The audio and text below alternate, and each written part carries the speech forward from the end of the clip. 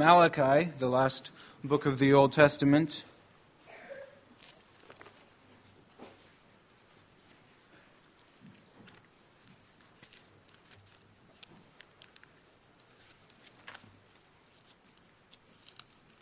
Malachi chapter 1.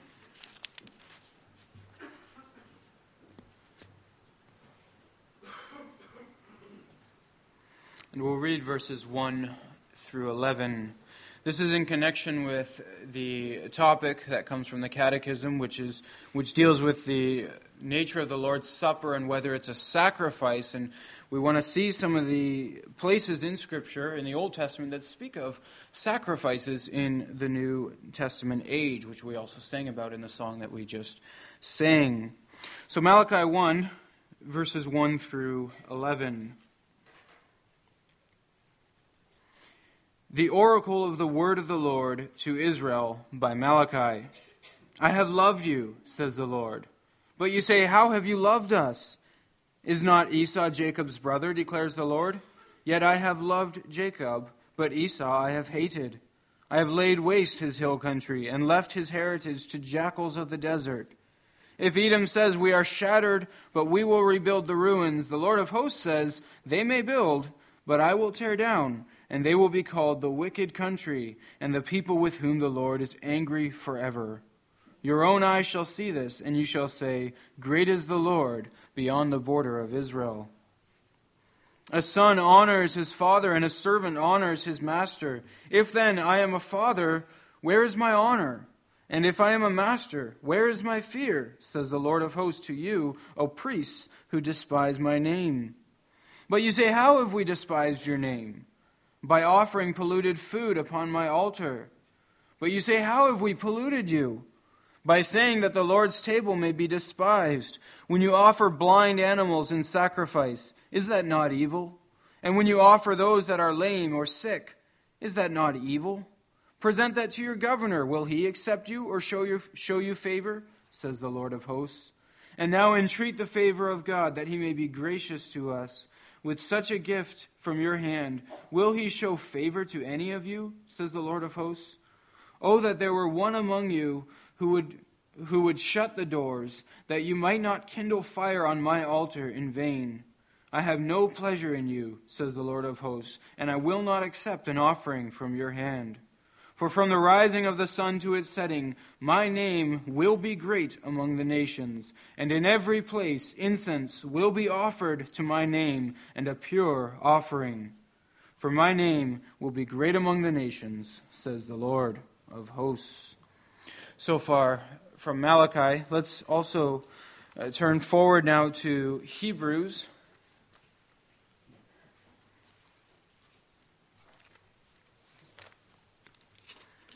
Hebrews chapter 10.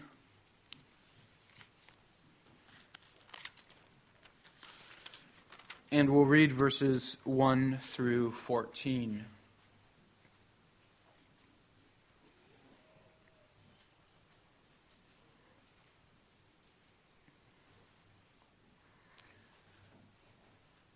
For since the law has but a shadow of the good things to come instead of the true form of these realities, it can never, by the same sacrifices that are continually offered every year, make perfect those who draw near.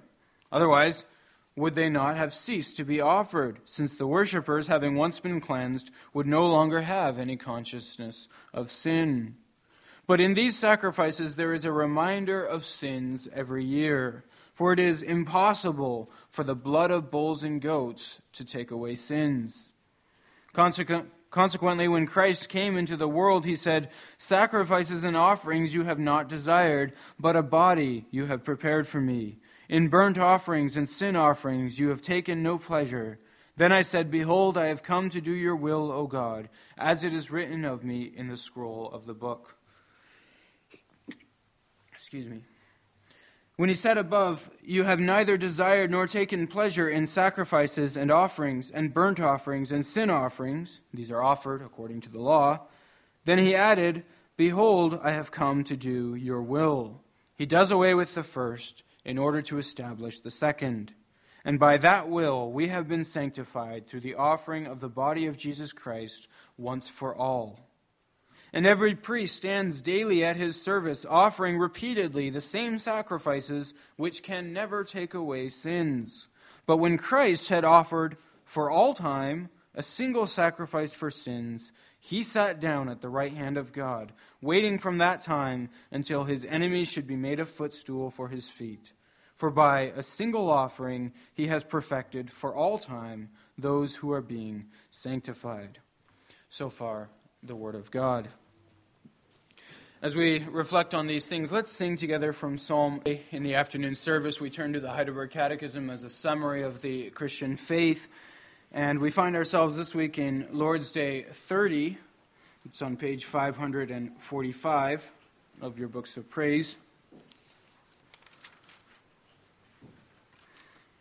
And we're going to focus on question and answer 80. So that's the first one in Lord's Day 30. And so we'll just read that one together. The question there is, what difference is there between the Lord's Supper and the Papal Mass? The Lord's Supper testifies to us first that we have complete forgiveness of all our sins through the one sacrifice of Jesus Christ, which he himself accomplished on the cross once for all. And second, that through the Holy Spirit we are grafted into Christ, who with his true body is now in heaven at the right hand of the Father, and this is where he wants to be worshipped. But the Mass teaches first that the living and the dead do not have forgiveness of sins through the suffering of Christ unless he is still offered for them daily by the priests. And second, that Christ is bodily present in the form of bread and wine, and there is to be worshipped. Therefore, the Mass is basically nothing but a denial of the one sacrifice and suffering of Jesus Christ and an accursed idolatry. So far, the Heidelberg Catechism.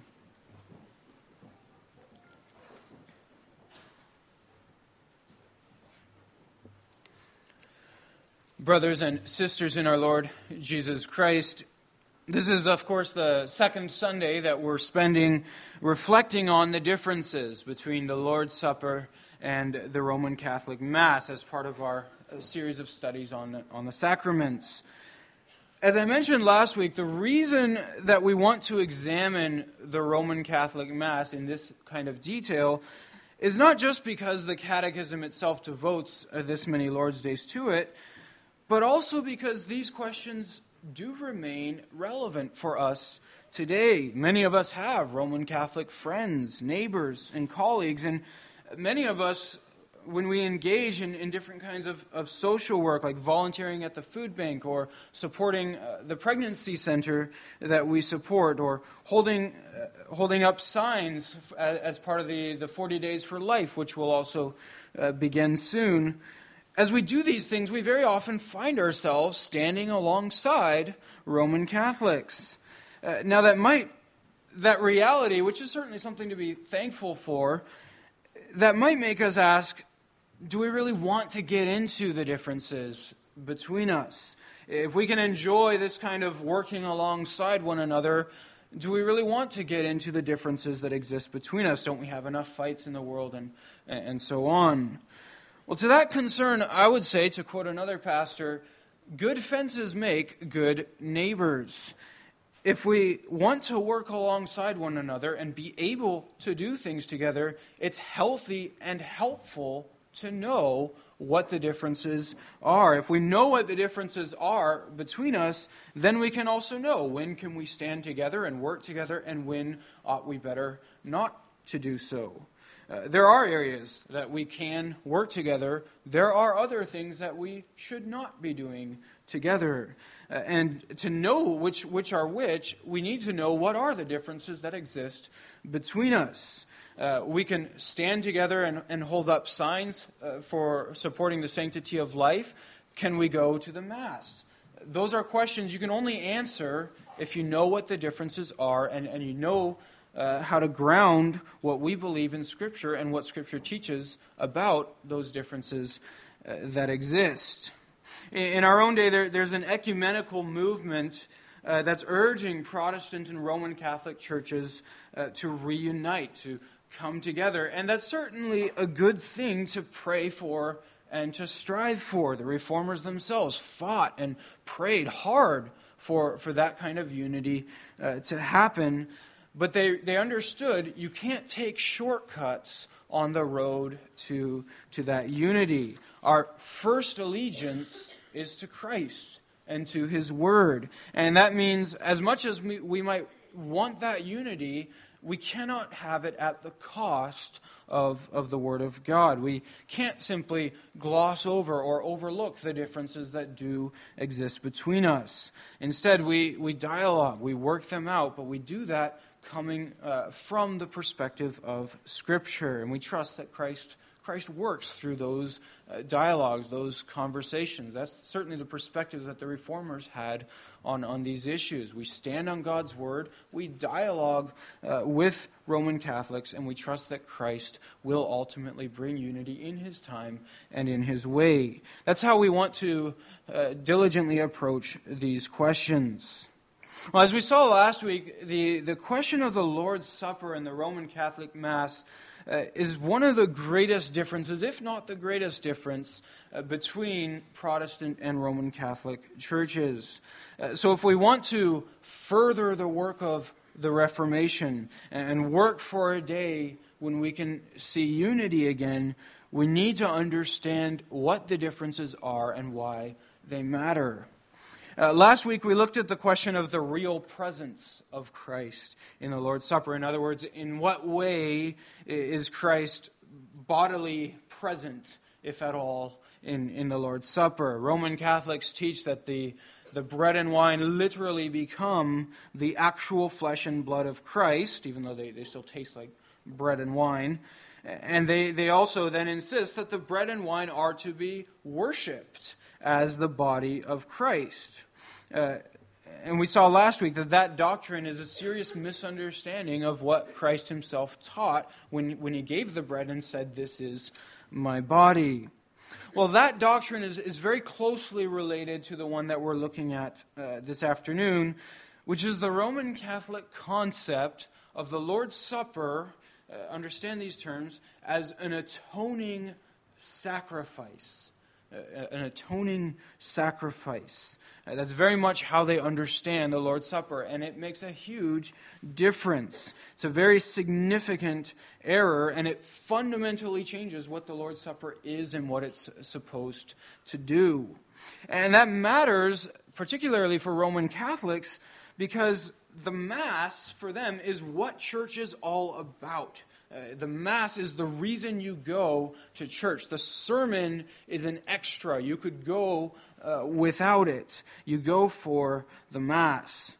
The Catechism of the Roman Catholic Church says that the Eucharist is the source and summit of the Christian life. In other words, it's where Christian life comes from, and it's the pinnacle or epitome of what it means to live as a Christian. So what we want to do this afternoon then is understand first what exactly the Roman Catholic Church means by speaking of the Mass as an atoning sacrifice, and then consider their basis for that. They point to certain texts in Scripture. They also point to certain words that the Church Fathers spoke or wrote. And then finally, we want to consider the implications of that from a biblical perspective. It's sad that the Reformers understood these issues very, very well because they lived in that culture. They were constantly dialoguing with Roman Catholics on these issues. But sadly, it's not something that most Reformed believers understand very well today, in spite of the fact that the Roman Catholic Church remains very strong here in Canada, and certainly even more so in other parts of the world. So we want to understand what these doctrines are and what their implications are. We need to understand, in the first place, that the Catechism is not at all exaggerating or misrepresenting the teaching of the Roman Catholic Church in this Lord's Day. There are some who are less acquainted with Roman Catholic doctrine, And they might think that this is just a caricature of what Roman Catholics teach. It's not. We saw last week that the Roman Catholic Church very clearly and explicitly teaches that the bread and wine are to be worshipped, that they literally are the body and blood of Christ. That's not a caricature. Equally, the Roman Catholic Church is very clear in its teaching that the Lord's Supper is a sacrifice that's presented to God that has atoning value for covering your sins. I'll explain in a minute what that means and why it matters. Consider first just some of these statements from the Roman Catholic Church. The Catechism of the Roman Catholic Church teaches the following. It says, the sacrifice of Christ and the sacrifice of the Eucharist, in other words, the Mass, are one single sacrifice. The victim, namely Christ, is one and the same. The same now offers, so Christ now offers through the ministry of the priests, who then offered himself on the cross, and only the manner in which Christ is offered is different. Consider that. The only difference, according to Roman Catholicism, between 2,000 years ago, the day when Christ hung on the cross, the only difference between that event and the Mass is the way in which Christ is bodily offered. But in both, he is sacrificed to God. So in other words, then, the only difference between that moment is the manner of offering. Every time the priest performs the Mass, it's as if Christ is sacrificed on the cross all over again, with the effect that new sins are atoned for that previously were not atoned for when Christ died 2,000 years ago. That's why the Council of Trent, written in the days of the Reformation by the Roman Catholic Church, the Council of Trent calls the Mass a propitiatory sacrifice. The word propitiatory means that just like Christ's sacrifice on the cross turned away the Father's wrath against sin, so the Mass does the same today. It turns away God's wrath against our sin. So the Roman Catholic Church teaches that Christ is sacrificed in the Mass such that our sins are forgiven. Now, they'll make some distinctions. They'll say only venial sins, in other words, daily sins of weakness, are forgiven in the Mass. Mortal sins require more than the Mass. You have to go through confession and penance, and it's a worthy distinction to tease out, because then you're saying Christ's sacrifice only covers some sins, some still need additional action. But anyway, the Catechism is correct in saying, our Catechism is correct in saying, that in the Roman Catholic Church, forgiveness is not obtained without going to the Mass. You cannot be forgiven without going to Mass. That's where Christ is sacrificed for you. And that's how you then access his sacrifice. Without Christ being offered repeatedly through the Mass, Christ's death is nothing but a historical fact that happened 2,000 years ago. It has no effect for you unless he's sacrificed or presented over again for you. Now, we might balk at that, and rightly so, and we would say, well, where does Scripture teach such a thing, that Christ is presented as sacrificed over again in the Lord's Supper? And we would do well to ask, what does that do to the once-for-all nature of Christ's sacrifice? The Roman Catholic Church adamantly insists that the Mass is a sacrifice. And if we were to ask them this, well, what does this do to the once-for-all nature of Christ's sacrifice? They would immediately point to the testimony of the Church Fathers, just as they did, as we saw last week, when it comes to the real presence of Christ. Now, I mentioned last week, we are Catholic. We confess the one holy, true Catholic Church. And that means we do believe that Christ's Spirit has been at work throughout the centuries. We don't divorce ourselves from the Church Fathers by any means. And that means that the teaching of the Church throughout the ages should matter to us. It should impact the discussion.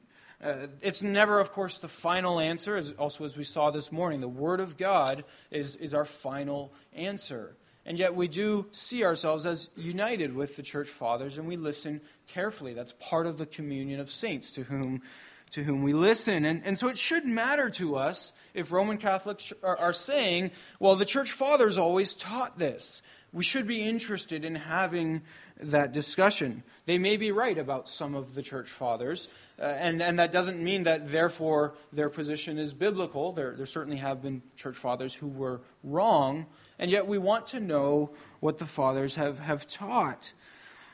And Roman Catholics are correct that the Lord's Supper has very often been called a sacrifice by the church fathers.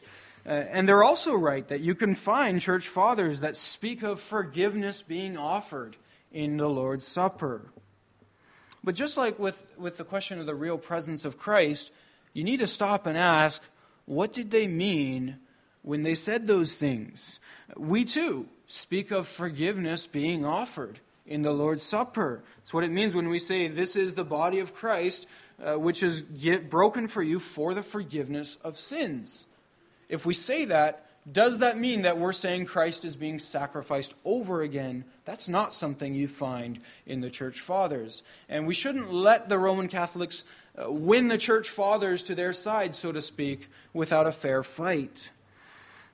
And just like with the question of the real presence of Christ, we need to recognize this is sacramental language. This is looking at what the sacrament is teaching us, not speaking of a new sacrifice being offered.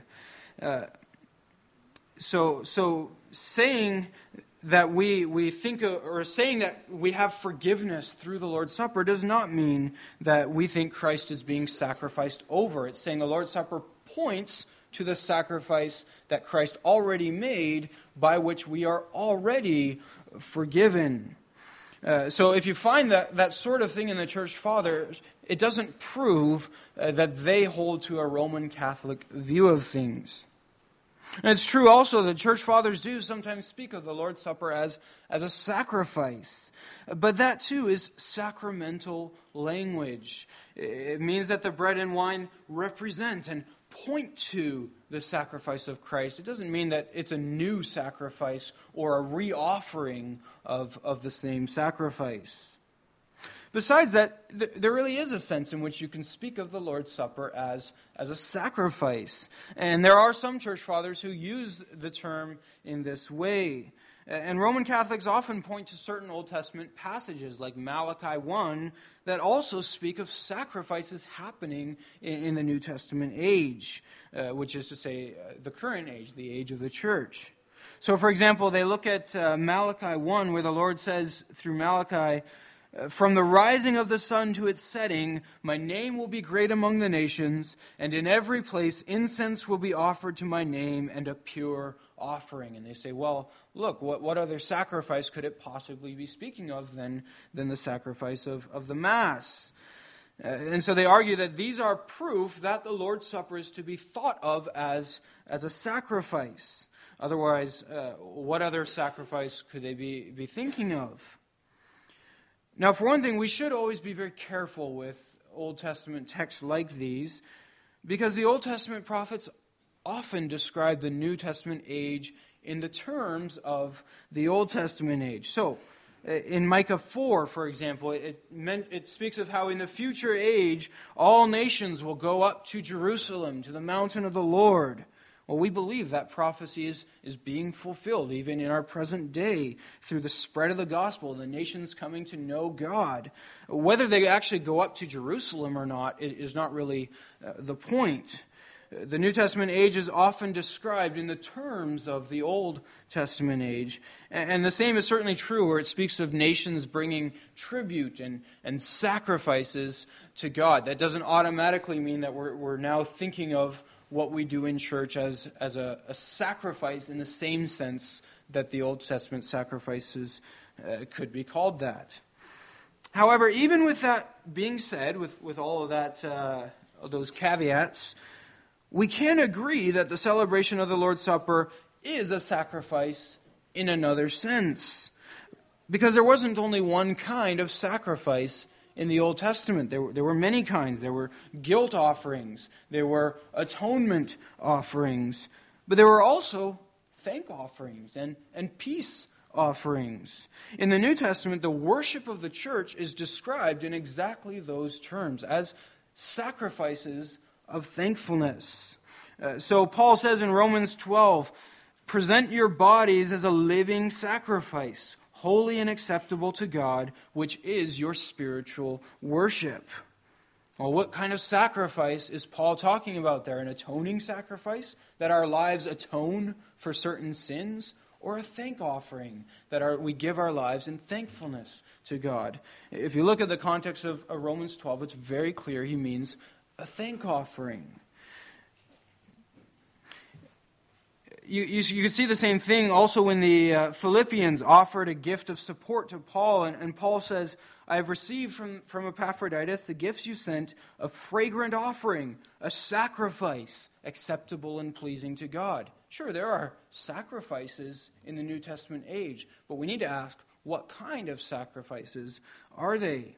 In that sense, we can speak of the Lord's Supper as a sacrifice in terms of a sacrifice of thanksgiving and worship. When we come to the table, we're giving ourselves again to Christ. We're giving a sacrifice of our lives. That's not to say that the Lord's Supper is an atoning sacrifice or a guilt offering, the way that the Roman Catholics understand it.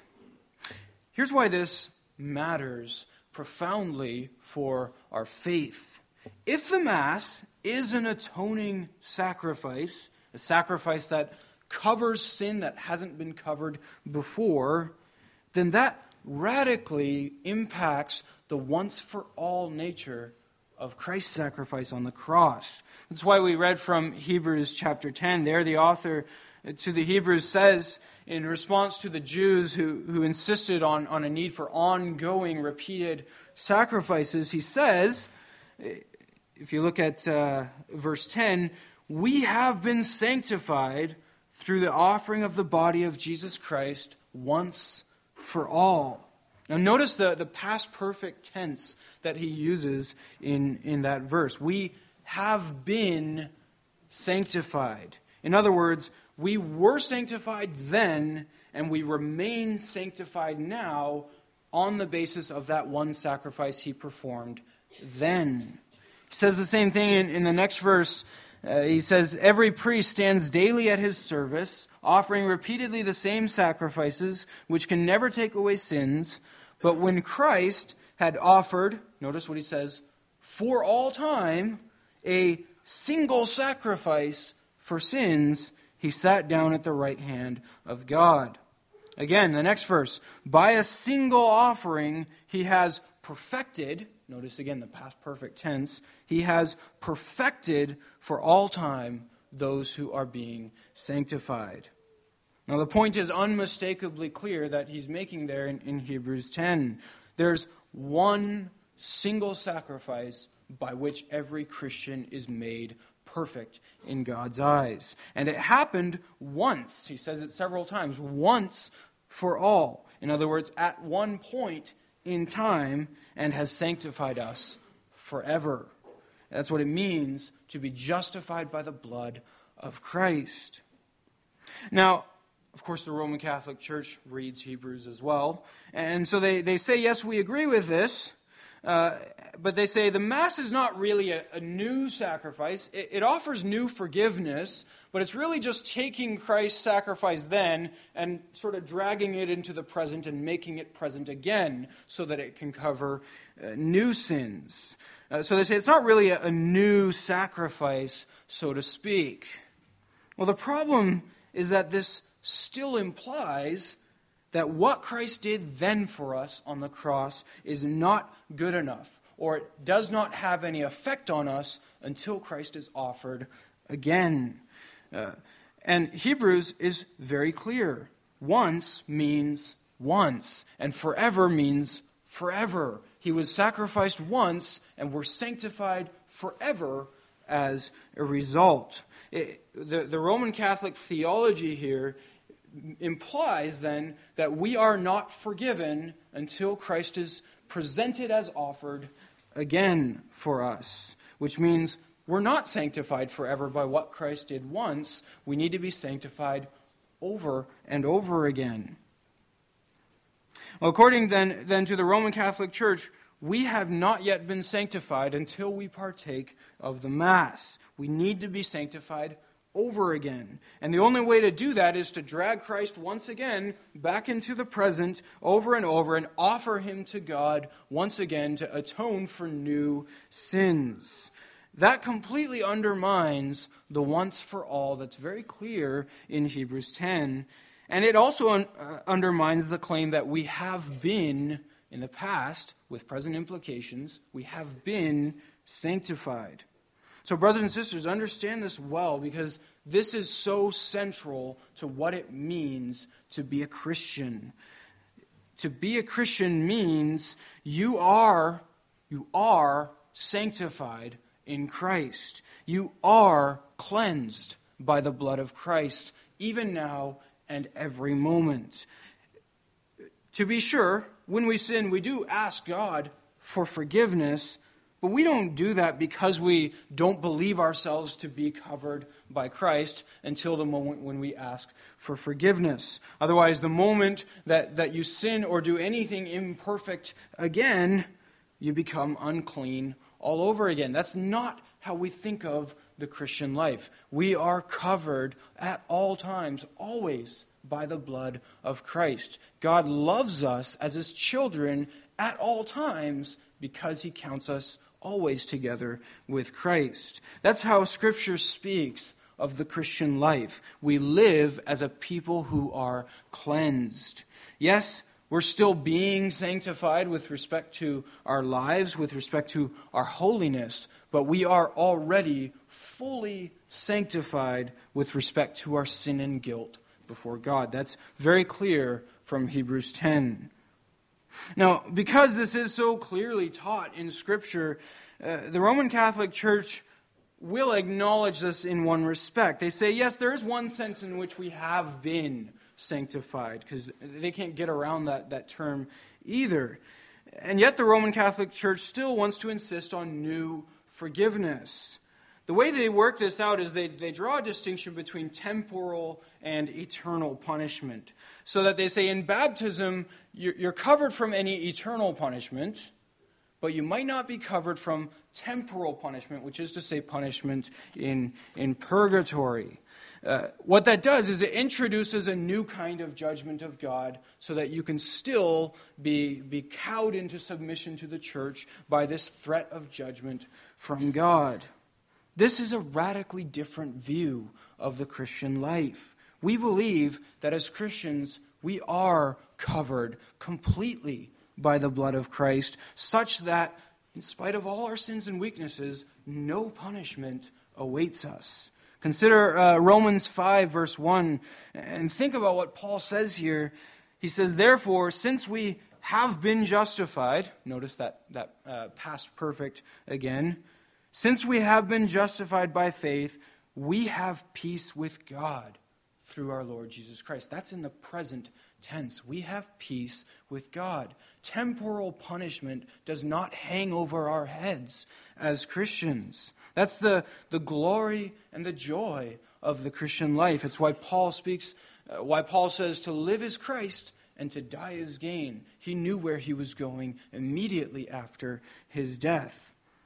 We never deserved it, but we have right now peace with God because of the sacrifice of Christ. And that peace, and you can ask Roman Catholics who have gone through this and have thought through these questions, that peace is profoundly undermined by the idea of some temporal punishment still awaiting us. That's why Roman Catholics often speak of Roman Catholic guilt that coerces them to try to do more good works. They sense that they are under God's judgment.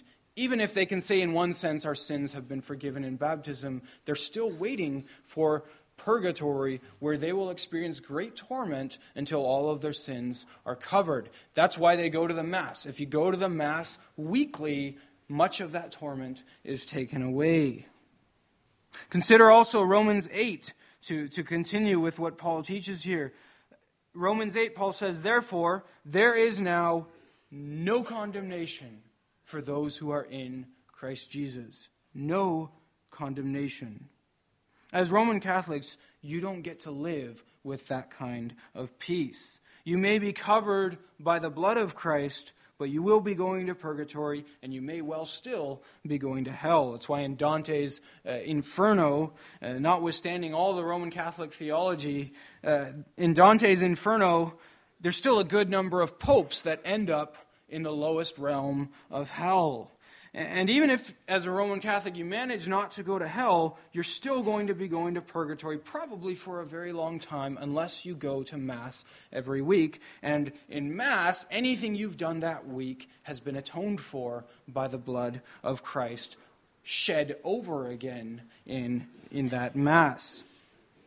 Now, that's a very, very different view of the Christian life and a very different view of what it means to have peace with God. That's why Martin Luther said that until he understood justification according to Scripture's terms, he said until he understood that, he hated God. Now, I know that most Roman Catholics don't hate God, or at least many of them don't.